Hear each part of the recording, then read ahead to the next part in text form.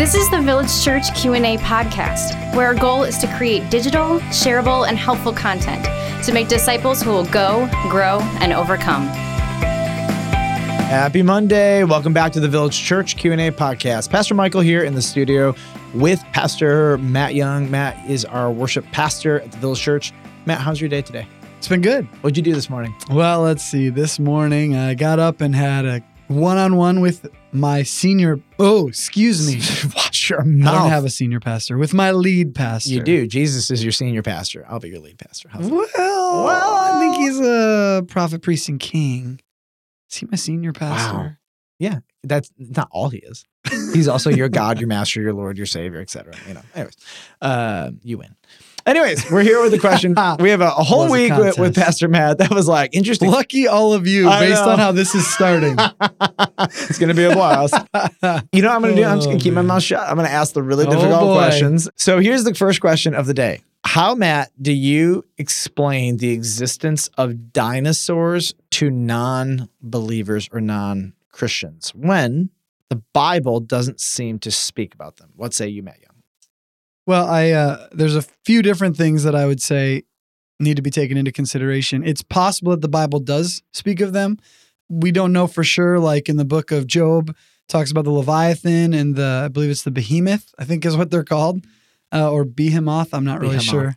I don't know how to say it. Sorry. I didn't go to seminary. At any rate, it's very possible based on the description given of those animals. Like they're very clearly large animals. We don't really have categories that we can describe beyond that. So it is possible that the Bible does specifically address them. The other thing to consider is just because the Bible doesn't maybe explicitly address them, doesn't negate the validity of Scripture.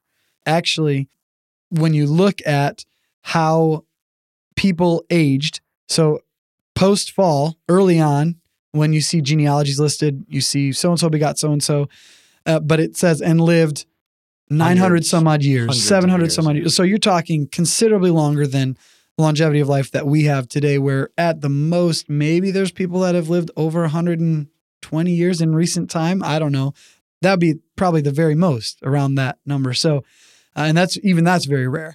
So if the fall or possibly the flood had an impact in that regard, as far as shortening our lifespan over time, I think it could have been a compounding consequence of the fall that things continued to go that direction. It's unknowable. It's one of those massive moments that there's a shift, but we don't know why. And this would be conjecture. This is not necessarily anything to, anyway, for what it's worth, I believe it's possible that you look at reptilian species, and I would think that that's the closest relative that we would have to dinosaurs based on what I know of them, which is very little, since I'm not a scientist who's studied those things for years. But I do believe that reptiles, from what I understand, they grow until they die. Whereas we as humans, I mean, we essentially grow in some ways, but physically, we pretty much cap off 24 years adults. Old, the human species starts dying. That's like the general age of human death. There you go. Yep. Once you hit 24, you're on a downward spiral. Boom. Boom. Yep. Man. So that being said, I believe it's possible that when you look at how the Lord created animals, and it doesn't give an exhaustive list in the scriptures of what animals he created. And in fact, even at the flood, it says that there were 2 of each unclean animal, a male and female, and then 7 of all the clean animals that were brought onto the ark. But it says according to their kinds. And I think that's an important distinction to make too, because it's very possible that whatever happened to the dinosaurs, whether they were wiped out at the flood or whatever the case might be, I just think that it's very possible that they were around at that time, and that if they were reptilian species, they would grow and they could be massive in size if they were living to be the same amount of years, that, like, if that same thing correlated to human life and to animal life. You know what I'm saying? Yep. I don't know if I just stammered all over that, but no. I think it's possible that would give some sort of explanation for why dinosaurs were these massive animals, and those types, according to their kinds, those kinds are no longer around. Yep. There's a few big thoughts. One is we don't know what life was like pre-flood for animals or humans that could grow or live that long. Sure. Just a different climate, culture. Something changed, that's clear. We also know 99% of all species that have ever existed are extinct right now. So that's a huge reality. And we also know the Bible doesn't have to talk about it. The Bible can talk about whatever it wants. So the Bible doesn't talk about unicorns, but we know those are real. Yeah. Totally yeah. real. I mean, if there's a unicorn of the sea, which I forget the name of it, but it's literally like this big whale, not whale, like a ugly animal in the water with a horn on the top of it. It's like crazy. It looks just like a unicorn. It's like a real legit animal, except it's under the water. So if that can exist, why couldn't a unicorn exist? Whatever. My point is that unicorns are dinosaurs. my just because the Bible doesn't say it doesn't mean it doesn't exist. You know, like to have an animal that actually poops rainbows would be glorious to actually see. Anyways, I digress. But the Bible doesn't need to say it to validate its existence. Right. So the Bible didn't talk about neutrons, but we know they exist. The Bible didn't talk about a handful of things, but they existed. So, how do you explain the existence of dinosaurs and non-believers? I mean, you hit the nail on the head. There's so many things that we just don't know how the world existed and worked back then. We weren't there. We have conjecture. Scientists have facts ish that they bring together and tell a story with them. And the Bible has facts, and we tell a different story, honestly, with some really similar facts. Mm-hmm. But it doesn't need to. And here's what we know. Dinosaurs were real. Yeah. Whether the Bible mentions them or not. Right. And they were big.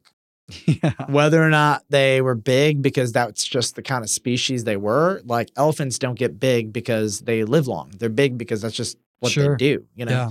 So whether or not they're big because they live long or they're big because that's what they do, they're big. And Christians believe they were big. Yeah. We believe that they roamed the earth. Yeah. You know, there's no denying that. There's hard evidence of that. And so even if the scriptures remain silent or not confusing. explicit, at least in those things, it doesn't invalidate the scriptures. Correct. So based on the question, I'm trying to reread it. To non-believers, when they question that the Bible doesn't talk about them, how do you explain the existence of dinosaurs? I don't know that we can give an explanation, but I don't know if anyone has a valid, 100% foolproof explanation of their existence other than we believe God created them without a doubt. And even if the scriptures aren't fully clear, we still believe it, whether we can explain it or not. I mean, same thing with the Trinity. We can't make sense of it completely. We can't fully explain it. But we believe God is Trinitarian in nature. Except we can touch dinosaur bones. True. I wish I could touch the physical body of Jesus. Okay, Thomas. Tangibly, you know? Anyways, there is this notion in people's minds that Christians are imbeciles and they're like, they don't believe in dinosaurs. No, we believe in freaking dinosaurs, okay? Like, we believe they existed around the world and they're big and their eggs were large and all these other crazy things and they ate animals. We like watch Jurassic Park and we're like, yeah, those things were real, okay? Everybody relax. Yeah.